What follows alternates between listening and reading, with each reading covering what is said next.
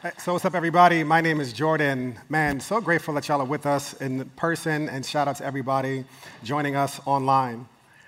Every single year before we start groups, there's always two different types of people. The type of person who emails me, who texts and tweets about how excited they are about groups, and then they don't sign up. They wait until the day after groups registration closes, and then they email, hey, is it closed? Like, yes, we announced it 600 times. So please don't be that person. We want to make sure that everybody gets in and gets in the group that they want to be in. And we're really excited and prayerful about what God is going to do in all of our lives as we deepen not just our knowledge and our learning, but our relational connectivity with one another. So we're really excited about that and those things coming up. So let me pray for us before we get into today's word. God our Father, I'm grateful for the opportunity to hear your word to us. Father, I pray that today would be like an invitation to your dinner table, a meal prepared by you. And Father, I pray that it's nourishing to our souls and sticks to our ribs. So God, bless this time. In Jesus' name we pray. Amen and amen. Hey, so I'm going to start off today by doing something I tell younger preachers to never do. I'm going to start talking about food. Now, especially at the 11:30 service where people are getting hungry already. When I first started dating my wife, we went to our favorite restaurant in the neighborhood, Melba's. Shout out to Melba's on 8th. And my wife ordered her favorite meal. Her favorite meal at Melba's is the Chilean sea bass with a side of mac and cheese and some yams. Amen. Yes, Lord. I heard it. My wife doesn't have the biggest stomach like I do. I finish all my meals and usually start eating some of hers. But she had some leftovers that she made sure she was packing up to bring with her home. Now, this was BC days before COVID, and we were walking home talking about how great the meal was, and a young man came up to us and said, man, I am so hungry. Can you give me something to eat? I said, you know what? I have a delicious meal. Chilean sea bass, macaroni and cheese, and yams. And I took my wife's food, and I gave it to him. About 10 steps forward, I could just feel my wife's eyes burning on the back of my head. And I turned to her thinking she's going to say, Jordan, you are just so generous. You're so kind. She did not say any of those things. She was like, yo, why did you give away that food? Here's what I learned then, and here's what I know to be true now. It's really easy to be generous with something that's not yours. Had that been my meatloaf that I had left over, I'd have been like, listen, all right, Popeyes is right there, brother. Here's $3 and go get you a two-piece. It's really, really easy to be generous, to spend someone else's money. One of my friends years ago had a couple at his church that were just incredibly, incredibly wealthy. So wealthy, they outbid Matt Damon for their apartment on Central Park West. One night, they were going to a school fundraiser, and this was when Cronuts were all the rave in New York City. And my friend was handed the paddle, the auction paddle, for the Cronuts. He looked over at them and said, well, how much should I bid for these box of Cronuts? I said, go crazy. So the bidding for the auction started, $1,000, $2,000. He took it up to $17,000 for a box of Cronuts. Now, it was going to benefit the school, and I guess this is what really wealthy people do with their money. But my friend was able to just keep on raising the paddle because it's really easy to be generous with something that's not yours. If that was his money, he would have stopped at $17, not $17,000. Now, here's one of the most offensive truths in the Bible if you properly understood it. The Bible says that nothing in your possession, not your money, your job, your title, your relationships, none of it belongs to you. As a matter of fact, all of it, every single thing and every single person belongs to God. Don't take my word for it. Listen to Scripture. It says in Psalm 24:1, it says, the earth and everything in it, in the world and its inhabitants belong to the Lord. Paul picks up on this same theme in 1 Corinthians 10:26. He says, the earth is the Lord's and all that is in it. Now, what this leads to is a concept in the Bible, which you see in every single page, baked into every single page in Scripture, is this concept of stewardship. that you and I don't own anything, but rather we are entrusted with what God owns in our hands. Here's a good definition of stewardship. Stewardship is the process of being responsible with someone else's property while it is entrusted to you. If it's true that the earth is the Lord's and everyone in it and everything that is contained in this world, if it's true that it belongs to God, then at best, you and I are stewards. We are tasked with the responsibility, the obligation, and the gift to manage God's property. Now, this is really difficult for us to get. Like, when I say get, I mean not just know these things intellectually, but to really fully believe this and to live like everything that I have is not mine, but it belongs to God. This is a major, huge paradigm shift for us. Now, one of the things that we mentioned last week while we were talking about what it means to follow Jesus is that the process of following Jesus is not just learning new truths, but it's also unlearning a lot of things that we thought we knew. And one of the things that we need to unlearn is that the things that we have in our possession, the people that we have, we need to unlearn the belief that they are ours because they are not. Now, one of the challenges in really fully owning, believing, and living as if God is the rightful owner of everything that we are able to enjoy is something called sin. Now, when I was a Christian, first becoming a Christian, I used to just think sin was a bunch of stuff that I did that God hated. And certainly sin is that in a very micro sense. But in a much bigger and broader definition, sin doesn't just affect and impact our behavior, it impacts our ability to think rightly about God. So it's like a veil. It's like your glasses being fogged up from wearing a mask and coming into a warmer environment where you can't see clearly. And one of the things that sin impacts is our vision and our ability to see rightly the things that we have in our possession. And what it leads to is something called greed. Greed is living with the assumption that everything I have is all for my consumption. Now, greed is living with the assumption that everything I have, the people, the possessions that I have, they're all for my consumption. They're for me to do with them whatever I please, whatever I want to do with them. Now, one of the interesting things about life and generosity is if you think you own something, or if you own something, it makes it that much more difficult to give it away.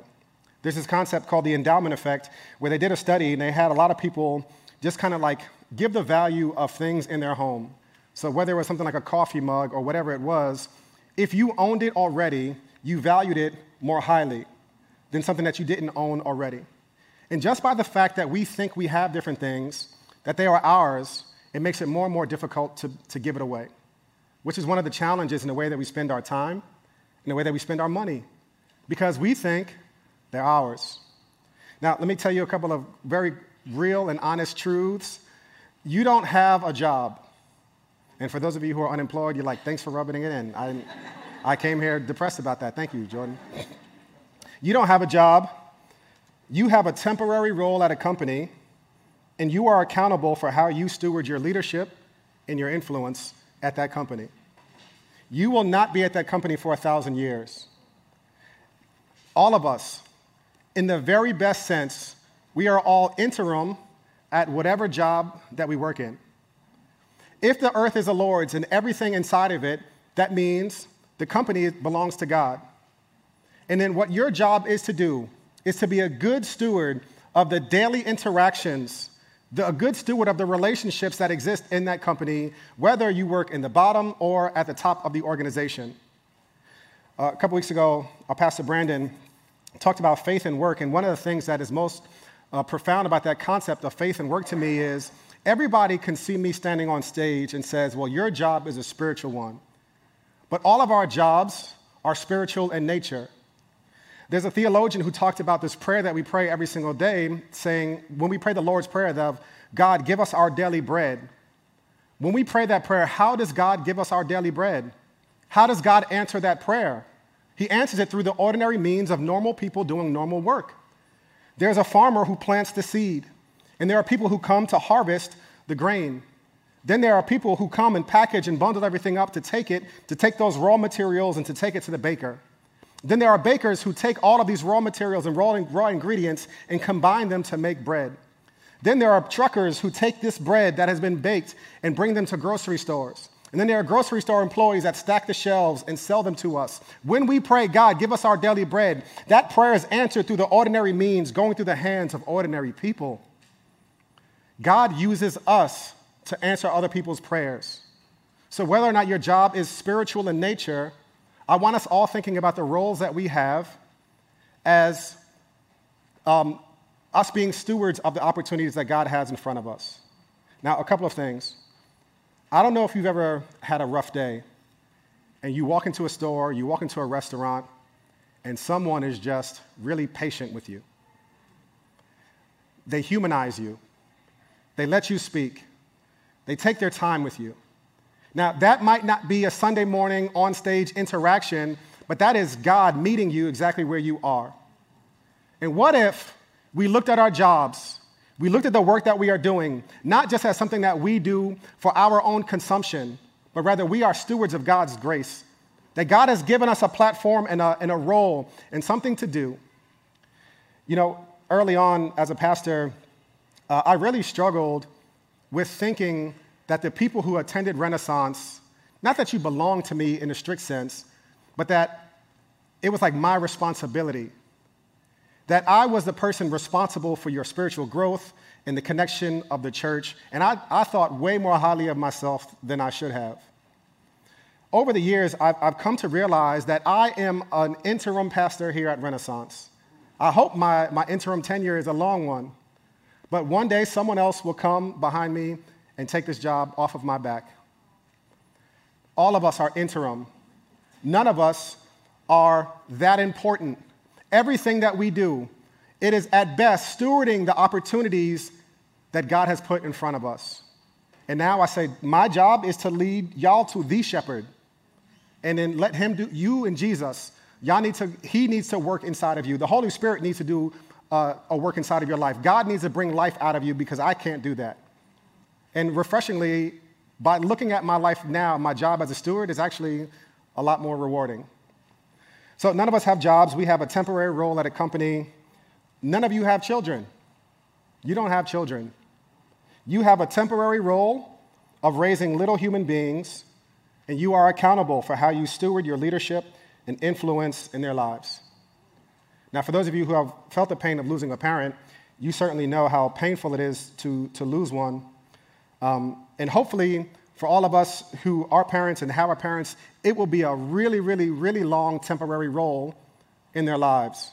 But it is temporary. I've heard that the goal of parenting is to raise your children, to raise our children from dependent on us to being independent, back to being dependent on God. Now, this is the one that's the most difficult for me because I have dreams and hopes for my sons. When they first were born, I would daydream about what God might do in their lives and what their lives would look like. And over the years, I found myself being the most uncomfortable when the plans and the dreams that I have for their lives are not going the course that I think they should be going. And I need to be reminded that they are not mine. They belong to the Lord, and it is my job of raising them to hear from God, to be exactly what God wants them to be. Not forcing them down a path, not being so enmeshed in their lives that I'm unable to see where they stop and where I begin, but able to steward my parental force and parental presence in their life. Now, you don't have time. You have been given something to steward.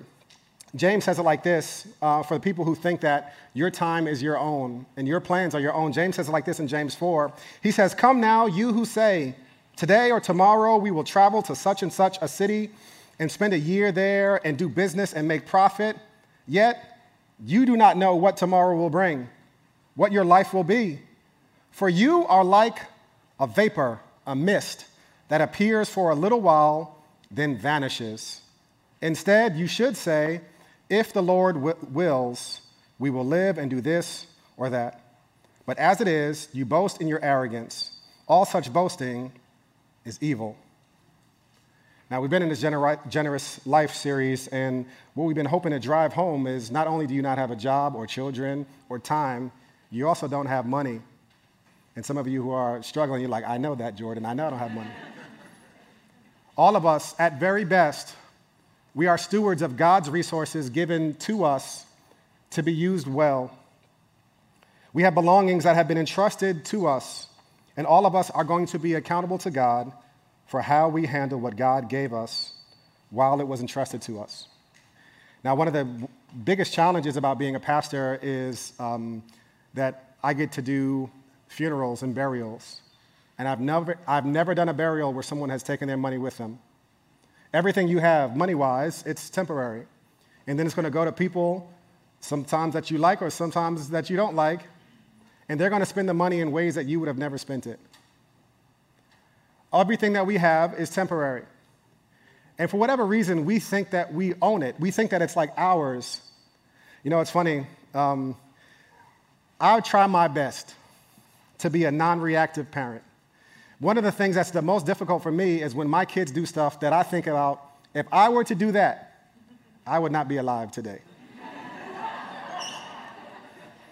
I'm 40 years old. In the 40 years of my existence, I have never once tried to take the remote control from my father. But I come home, and my kids are watching Encanto, and I'm like, all right, Pastor Rowe. They're like, no. And I'm like, no, whoa. And I'm having like an existential crisis. Do I fight a 6-year-old because he won't let me switch from Encanto to ESPN? What do I do? And it's crazy because he don't pay Con Ed. There's not one bill in that house that has his name on it. Not one. And he's acting like he owns it. He's sitting on the couch in my spot. I have the spot where I can like lay out. He's in my spot with the remote in his hand like it's his. You know, I think sometimes God looks at us like that we're acting like we own the place. We're walking around God's house with God's possessions like it's ours, like it belongs to us, like we paid the price for any of these things.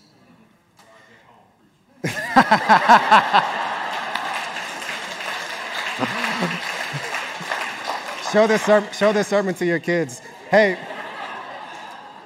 a couple of quick caveats before we finish today. One, I don't want us hearing this topic and thinking that, I don't want it turning us to be like neurotic. Like, I don't want you at Chipotle tomorrow, if they say, hey, do you want guacamole? You're like, I don't know, Lord, do I? Do I want guacamole? God has given us things in our possession, and God wants you to enjoy the things that he has given us. One of the greatest joys I have is to see my family, my Renaissance family, to see y'all enjoying stuff. It just warms my heart so much. I think God is a really good father who loves it when we enjoy the things that he has given us. So that's one big caveat. I don't want you thinking about your money tomorrow or your time or your resources, and I don't want it turning you just like overanalyzing everything that you're doing and thinking about. Number two, I also don't want us to be thinking that as we're thinking about the opportunities and the things that we have, I would never want it to make us passive in the face of injustices either. So for those of you who are at your job and there's a glass ceiling because of your gender or your skin tone or whatever the case is, I don't want you to merely accept that and just say, well, this is what it is. So I want us, we can do both things, eat and chew gum at the same time. Walk and chew at the same time. I don't even know how the expression goes. So, caveats aside, I want us to look at a scripture from Matthew 25. Jesus is talking about stewardship. Fair warning, this one packs a punch. Matthew 25:14, Jesus says this, "For it is just like a man about to go on a journey. He called his own servants and entrusted his possessions to them. To one he gave 5 talents, to another 2 talents, and to another 1 talent, depending on each one's ability. Then he went on a journey. Immediately, the man who had received 5 talents went, put them to work, and earned 5 more. In the same way, the man with 2 earned 2 more. But the man who had received 1 talent went off, dug a hole in the ground, and hid his master's money. After a long time, the master of those servants came and settled accounts with them. The man who had received 5 talents approached, presented 5 more talents, and said, 'Master, you gave me 5 talents. See, I've earned 5 more talents.' His master said to him, 'Well done, good and faithful servant. You were faithful over a few things. I will put you in charge of many things. Share your master's joy.' The man with 2 talents also approached. He said, 'Master, you gave me 2 talents. See, I've earned 2 more talents.' His master said to him, 'Well done, good and faithful servant. You were faithful over a few things. I will put you in charge of many things. Share your master's joy.' The man who had received 1 talent also approached and said, 'Master, I know you. You're a harsh man, reaping where you haven't sown and gathering where you haven't scattered seed. So I was afraid and went off and hid your talent in the ground. See, what you have is yours.' His master replied to him, 'You evil, lazy servant. If you knew that I reap where I haven't sown and gather where I haven't scattered, then you should have deposited my money with the bankers, and I would have received my money back with interest when I returned. So take the talent from him and give it to the one who has 10 talents. For everyone who has, more will be given, and he will have more than enough. But from the one who does not have, even what he has will be taken away from him. And throw this good-for-nothing servant into the outer darkness, where there will be weeping and gnashing of teeth." Now, what Jesus is getting at here is this concept of stewardship, and there are a few takeaways that I want us taking home with us as soon as we leave this place today. And I hope that this is a brand new paradigm that we are allowing ourselves to see the world that God has given us entrusted into our hands. You know, a lot of times when I preach a sermon, I want to give people answers. Today, I actually want to give you a lot more questions. I want you questioning how it is that you are living as a steward with everything that God has entrusted to you. So 3 big takeaways that I want us thinking about. The first is that everything we have belongs to God. Everything you have belongs to God. The biggest challenge for me in really internalizing this truth is that of pride. Pride is an oversized image of self. Pride is the refusal to let God be God. It's me trying to grab God's status for myself. It's me wanting to be independent and reliant on my own resources instead of trusting that God is God. The earth is the Lord's and the fullness thereof, and they that dwell therein. What would it look like if I really, truly lived out of a true understanding that everything I have, every opportunity I have, it belongs to God? Now, the psalmist says like this in Psalm 10:4. He says, "In his pride, the wicked person does not seek God. In all their thoughts," check this out, "in all their thoughts, there's no room for God." Pride makes me not even consider how I'm going to spend my time and my money because there's just no room for God.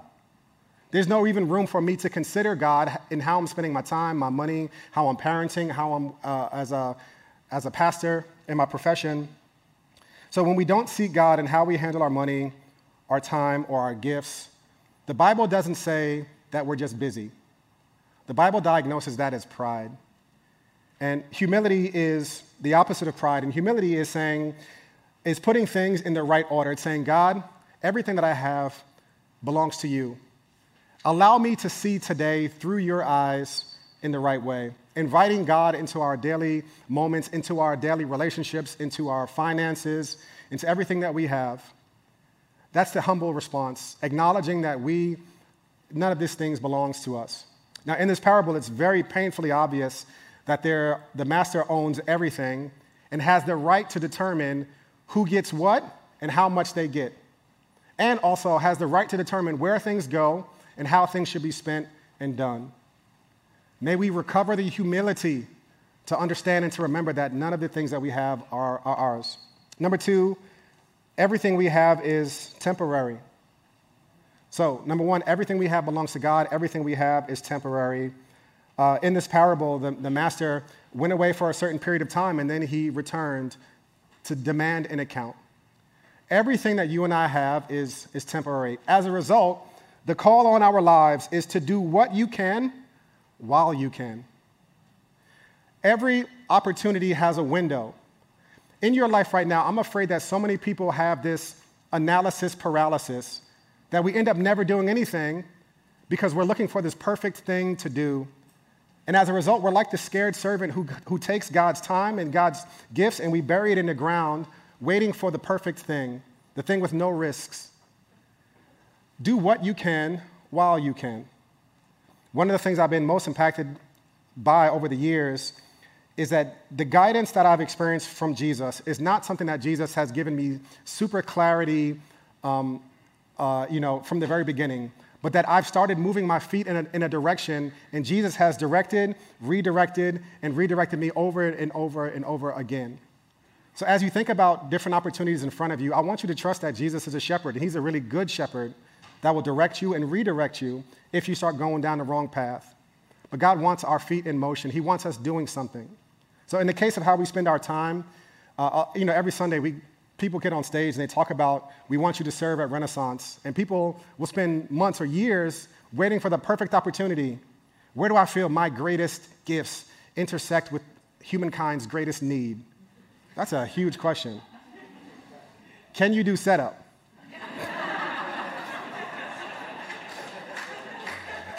That's a good question. You might find more opportunities and different things arise as you are in motion, but everything we have, even our time, is temporary. And wouldn't it be a shame if we looked up years from now and everything God has given us, we just buried in the ground and hid? So number one, everything we have belongs to God. Number two, everything we have is temporary. Number three, God entrusts things in our hands and expects us to manage them well. God entrusts money into your hands, and God expects you to manage it well. God entrusts time into our hands, and God expects and wants us to manage it well. So for me, I grew up in a household of lawyers, not financial consultants, and over the years, I have had to learn a lot of things about finances. Freshman year in college, I was on campus. I got just like everybody else. They were giving away those free basketball hoops for a credit card with like a 21% interest rate. Signed up for that joint and made $1,000 worth of purchases the first day and probably spent $5,000 paying back what I did. Now, one of the things I've learned over the last couple of decades is the money that God has given us, he wants us to manage it well. And if you're listen, I don't know where to start, or I'm not the greatest at managing money, then we have something just for you. On March 19th, our very own Jamie Kim is leading a workshop called All About the Benjamins. Yes. And we're going to learn about some ways how do we manage our money in the way that God wants us to, in a way that's liberating, in a way that is comprehensive and helpful. So that's going to be coming out in emails. The link for that will be on our events page this week. And on social media, please sign up for that because registration is required. But for things that are not money, how do we manage our time and how do we manage the people in our lives? I think it requires us to be prayerful, always inviting God into our moments. See, you don't have to pray for 20 minutes at a time, 30 minutes at a time, but you should never go too long without praying. Inviting God into the moments of your life, surrendering the moments of your life, to invite God in to lead and to direct you and how you are at your job. Not trying to hit somebody with a Jesus juke and try to insert Jesus into a conversation, but how do you humanize? How do you bless someone at work? How do you see them? How could you be God's agent for this person at your job? Constantly inviting God into our moments.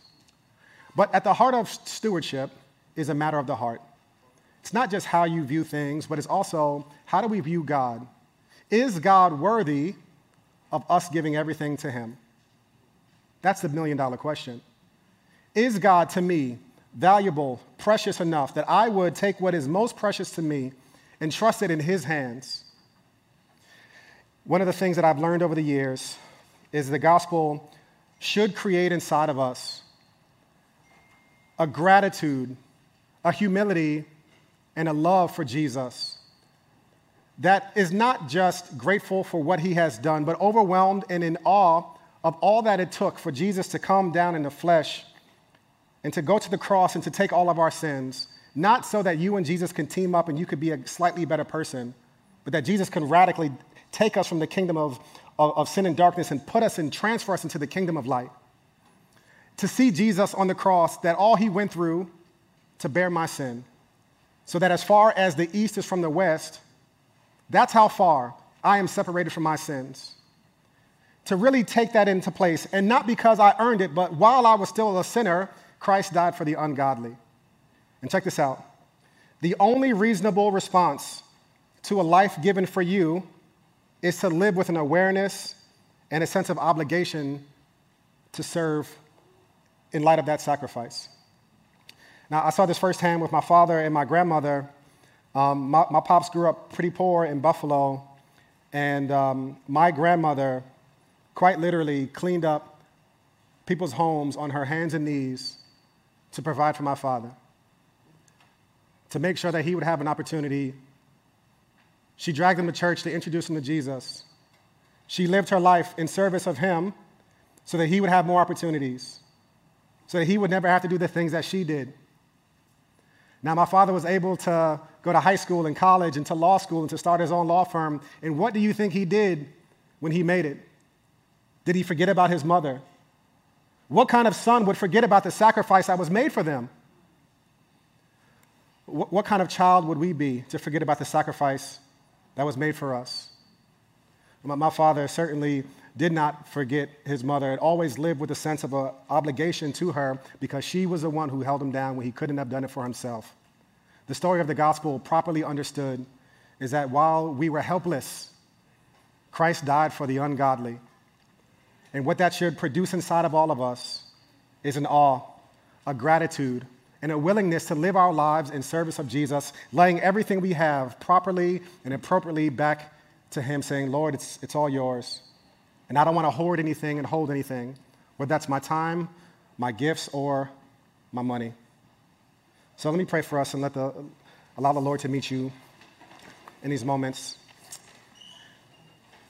Heavenly Father, we have heard many things.